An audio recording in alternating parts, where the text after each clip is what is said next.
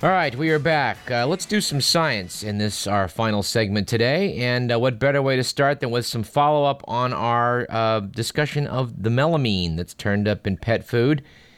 And for this, we'd like to thank one of our regular listeners, apparently, Mike, who works here at UC Davis's California Animal Health and Food Safety Laboratory System. We mentioned last week we would hope that someone would email us that knew about what was going on with this situation, and thankfully Mike, an analytical chemist, has done so. So I think I will just read from this email. This whole thing started with reports from veterinarians that cats and dogs were getting ill and dying of renal failure shortly after eating particular pet foods. A number of labs around the country started receiving suspect food samples and testing them for the typical things known to cause renal failure in animals. Stuff like ethylene glycol, oxalates, and a few other chemicals. Ethylene glycol, of course, is radiator fluid.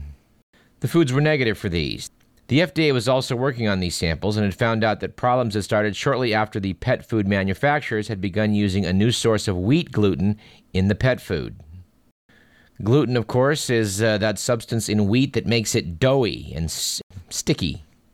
I understand it was added to various gravies in pet foods. Mike goes on that one of the food labs in New York, which had received samples from Cornell's veterinary diagnostic lab, announced they'd found the compound aminopterin in a couple of food samples. But no other lab had been able to confirm its presence in any other suspect food sample. What other labs did find was high levels of the compound melamine. Melamine is mostly used in the production of plastic for dinnerware. At first, no one paid a whole lot of attention to this, as melamine is not thought to be particularly toxic. In fact, an article by Deb Collars in the Sacramento Bee quoted Dr. Michael Payne, a UC Davis toxicologist, as noting that in the grand scheme of chemicals, melamine is 15 to 35 times less toxic than caffeine on a pound-for-pound basis. Mike Fletter goes on, the FDA was able to determine that the suspect wheat gluten contained extremely high levels of melamine, several percentage in some samples. Cat food contained levels as high as several tenths of a percent. Soon became apparent that virtually every suspect pet food sample contained melamine, while other pet foods did not. Our lab also started testing urine from cats and dogs that had fallen ill with renal problems and found significant levels of melamine. When other brands of cat and dog food made the pets sick that did not contain the wheat gluten, the FDA was able to determine that these pet foods contained rice protein that had been imported from China, which also contained high levels of melamine, as well as the related compound cyanuric acid. Those pet foods were subsequently recalled, but of course it didn't end there. It's apparently a common practice for pet food companies to sweep up scraps from the manufacturing process and sell it off for pig food. That's exactly what happened to some of the food containing the contaminated rice protein. He goes on to note that there's a farm in the Central Valley that apparently sold off whole pigs, and samples from that farm were taken and found to be positive for melamine, thus confirming the entry of the contaminated protein into the human food supply. Mike notes, at that point, things here at the lab became very, very busy. And it turns out that this food had been sold to hog farms in other states. The feds made the decision to depopulate the hogs, so that ended the problem. Until it became known that some chicken farms had also received contaminated feed and that people had already eaten those chickens. Since the levels of melamine in chicken meat would be likely very low, and since most people don't eat huge amounts of chicken, it's unlikely melamine would have caused any human illness. But the ramifications of an industrial compound like melamine getting into the human food supply via contamination in imported ingredients are, of course, huge. As we mentioned in last week's program, apparently the culprit behind this is the fact that the Chinese get a higher price for their wheat gluten depending on its protein content. And if you add melamine to the feed, it boosts the nitrogen level, which artificially indicates that it has more protein than it really does and makes it more valuable. David Barboza and Alexei Barrio-Nuevo, writing in the New York Times, noted that in Jiangqi, a fast-growing industrial city southeast of Beijing, 2 animal feed producers explained in great detail how they purchase low-grade wheat, corn, soybean, and other proteins, and then mix in small portions of nitrogen-rich melamine scrap, whose chemical properties help the feed register at an inflated protein level. Melamine is the new scam of choice, they say, because urea, another nitrogen-rich chemical, is illegal for use in pig and poultry feed and can be easily detected in China as well as the United States. Said the manager of an animal feed factory, people use melamine scrap to boost nitrogen levels for the tests. If you add it in small quantities, it won't hurt the animals. Well, apparently they were wrong about that. Returning to Mike's letter, he noted what killed these animals. There's not a lot of melamine data out there, so no one's really sure that it isn't the culprit, but it doesn't seem likely. One possibility is that some melamine-related compounds, like cyanuric acid, that have also been found in the gluten and rice protein, are the real toxins, or that they are combining with the melamine to form a more toxic compound. There are a lot of people working on this issue, and it will be interesting to see what they come up with. Well, it certainly will, and we will continue to follow this story as it unfolds. And we hope, Mike, that you will again write us and keep us informed of what the California Animal Health and Food Safety Laboratory System is coming up with. It's really very gratifying for us to note here at Radio Parallax is that as we reach more and more people that, we can count on your expertise to educate us and thus every other listener about what you know about. I've heard Dr. Bill Wattenberg on KGO Radio note many times that, well, I don't know the answer to that, but you know what? Someone out there listening does, and we want them to call in so we can learn from you. All right, let's do some science. According to The Economist magazine, April 14th issue, gut bacteria may help to explain why a Spartan diet increases lifespan. Noted the magazine, it's now generally accepted that eating less makes animals live longer. That's been demonstrated in creatures ranging from worms to mammals. Exactly why it should be so remains, however, hotly debated. So Jeremy Nicholson of Imperial College London and his colleagues set out to shed some light on the matter, and their results were published in the Journal of Proteome Research. And I'm glad The Economist reprinted this because, I let my subscription to the Journal of Proteome Research lapse. But at any rate, the question posed is, does eating less result in a lower metabolic rate? And the preliminary answer from this research indicates that perhaps in dogs anyway, yes, apparently it does. Dogs were fed diets of different caloric content, and their urine was checked for certain compounds to see what they might learn. One thing they looked at was creatine, which I believe is favored by a lot of weightlifters to supposedly give themselves added energy. Creatine does indeed help supply energy to muscles. Checking in these dogs in the various diets, they found out that the dogs that were well-fed had more creatine in their urine than their calorie-deprived counterparts. Thus, evidently, the dieting dog's muscles were less active, and their overall metabolism had, in other words, been depressed. Next, they looked at compounds called aliphatic amines, which incidentally give urine its pungent aroma. These are made when bacteria munch on a chemical called choline, a part of an animal's food. Choline is essential for metabolizing fat, but dogs cannot synthesize it themselves. These aliphatic amines were used as an indicator of how much choline these dogs were absorbing from their gut. It turns out, in fact, that choline is made available for absorption from the intestine by the activities of gut bacteria, something that dogs have and which we certainly have. The dogs in the restricted diet had lower levels of these amines in their urine, indicating that they were, absorbing less choline. And since you have to, you need the choline to absorb the fats, it indicates they were absorbing less fat as well. Again, acting as a check on the metabolic rate. So what's the punchline to all this? Well, the apparent drop in choline levels was much greater than could be accounted for by the relative lack of food. So Dr. Nicholson suspects that the restricted diet was also causing the composition of the dog's gut flora meaning the different types of bacteria present, to change in a way that did not favor choline-munching bugs. This offers an intriguing echo to a study we mentioned on this show a few months ago by Jeffrey Gordon at Washington University in St. Louis, who showed that putting obese people on a diet changes the mix of their gut bacteria. In that human study, the consequences that they found were a change in the metabolism of carbohydrates rather than fats, and the human study didn't imply any direct link with longevity, like Dr. Nicholson's work does here with dogs, but the parallel is intriguing and does offer us another incentive to cut down on our calories if we want to live long. Anyway, that one took a while to get through, but I think it's worth it because, the one thing that we know guaranteed can extend lifespan no matter which species you're talking about is caloric restriction. Think about it. And New Scientist magazine April 7th issue had an article we wanted to tell you about, talking about a new dangerous pandemic. Only in this case, they're not talking about human disease, they're talking about a disease of wheat.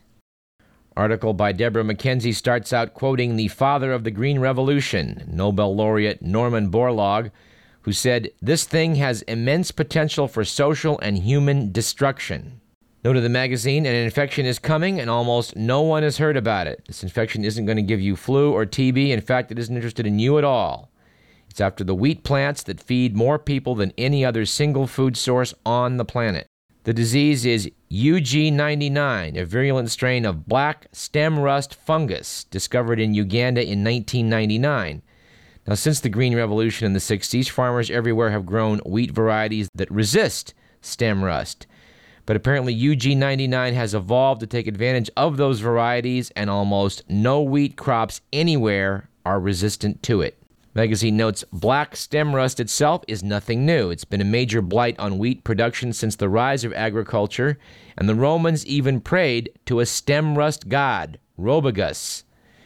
It can reduce a field of ripening grain to a dead, tangled mass, and vast outbreaks regularly used to rip through wheat regions. The last to hit the North American breadbasket in 1954 wiped out 40% of the crop. Naturally, of course, in the Cold War, both the U.S. and the Soviet Union stockpiled stem rust spores as a biologic weapon. Apparently, this UG99 strain has gotten out of Africa. Spores blew across the Red Sea into Yemen and north into Sudan. And scientists who have tracked similar airborne spores in this part of the world say it will now blow into Egypt, Turkey, and the Middle East, and then on to India. We've talked in the past about biodiversity and the need to have different genetic strains out there. And this is an example, again, of how important that can be. Luckily for the world, Norman Borlaug is still alive and still on the case at age 93. He's looking to the long term, noting that eventually scientists will have to create wheat with a wide spectrum of resistances. The genes may be hiding in other grasses and grains. For now, says Borlaug, we have to rely on fungicides, wheat breeding, and luck. We're moving as fast as we can, but we started 3 years too late. We'd better have some good luck. Governments think this is small and local, but these things can build up. And I'm quite positive that someone here within our listening sphere knows something about this. And please, whoever you are, feel free to send us what you know at info@radioparallax.com. And as summer approaches and we're out at night more, out in our warm California weather, you might want to try this great parlor trick. Visit www.heavens-above.com and find out when there's going to be the next iridium flare coming to our area. Now, back in the 1980s, there was a plan to bring satellite radio phones to the whole world by putting 77 satellites in a polar orbit around the Earth, meaning they go over the North and South poles and basically then cover all parts of the Earth. These various satellites were going to allow us to always have something above us for which to bounce signals off of. Well, the whole iridium thing went through cutbacks, and not enough people wanted to buy phones that were expensive you could use in Africa, and the whole thing kind of, virtually fell apart. These 66 satellites, put up at a cost of $6 billion, were sold to a private investors group for $25 million. The U.S. Department of Defense now became their main customer. What's fascinating about these satellites are that they have these great antenna panels of covered aluminum that basically are giant mirrors in the sky. And if you pick the right time, they will flare up, lasting up to 20 seconds with a magnitude of -9. That's somewhere between the brightness of Venus, which is pretty impressive in your western sky, and that of the full moon. I saw one of these by accident last summer, and they are impressive. Anyway, they're kind of cool to see, and they do come on a regular basis, so look it up on the web. See if you can go out and see the next one to make an appearance. That would, again, be at www.heavens-above.com. All right, let us go out with some notable obituaries. Last week, Wally Schirra passed away, one of the original Mercury 7 astronauts. Wally Schirra was, in fact, the only of NASA's astronauts to fly on all of the original 3 programs that were headed toward the moon, Mercury, Gemini, and Apollo. Schirra had been a Navy combat pilot in the Korean War and later a test pilot. He was the third American to orbit the Earth when he lifted off of Cape Canaveral on his Mercury spacecraft in October of 1962. He later took part in the first rendezvous between two spacecraft, that in December 1965, flying on Gemini 6, which came within inches of the Gemini 7 spacecraft carrying Frank Borman and James Lovell. On his final mission, Wally Schirra commanded Apollo 7, the first manned mission in the Apollo program.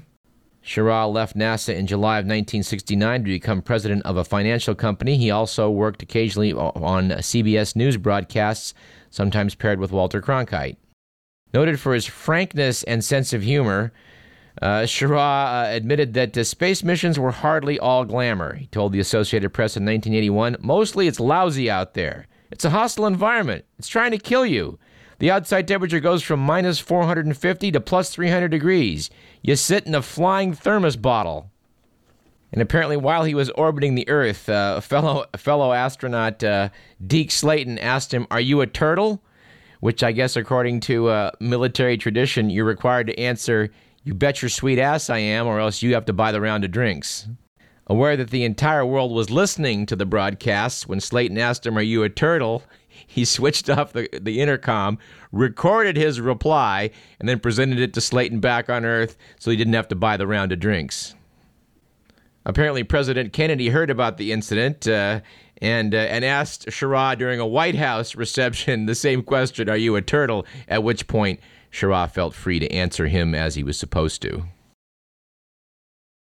And we're sad to note the passing of Tommy Newsom, the former backup band leader on The Tonight Show, whose Mr. Excitement nickname was a running joke for Johnny Carson. Tommy Newsom, a saxophone player, joined The Tonight Show in 1962 and rose from band member to assistant music director. When Doc Severinsen was out playing engagements, which he frequently was, Tommy Newsom stood in to be the substitute band director. This inevitably earned him a place in Carson's monologue, where they would play off his reputation for being a rather mild-mannered individual. It's really sad to contemplate that Johnny Carson's Tonight Show has been gone now 15 years, because I can remember so well Tommy Newsom standing there with his low-key personality and in his rather drab suits, and in contrast to Doc Severinsen's flashy stylings. Because you have to be certain that anyone working in the Tonight Show band couldn't have been all that drab. Apparently not long after the Johnny Carson era ended, back in 1992, Tommy Newsom remarked that his image as an ordinary guy was, quote, fairly accurate compared to Rambo. And of course, this allows us to go out of today's show using the excellent theme song from The Tonight Show. Written, by the way, by Mr. Paul Anka. Our thanks to guest Chris Hedges of the New York Times, as well as Steve Freeman from the University of Pennsylvania's Center for Organizational Dynamics. We hope to have them both on the show at some future date. This program was produced by Edward McMillan. You've been listening to Radio Parallax. I'm your host, Douglas Everett. We'll see you next week at the same time.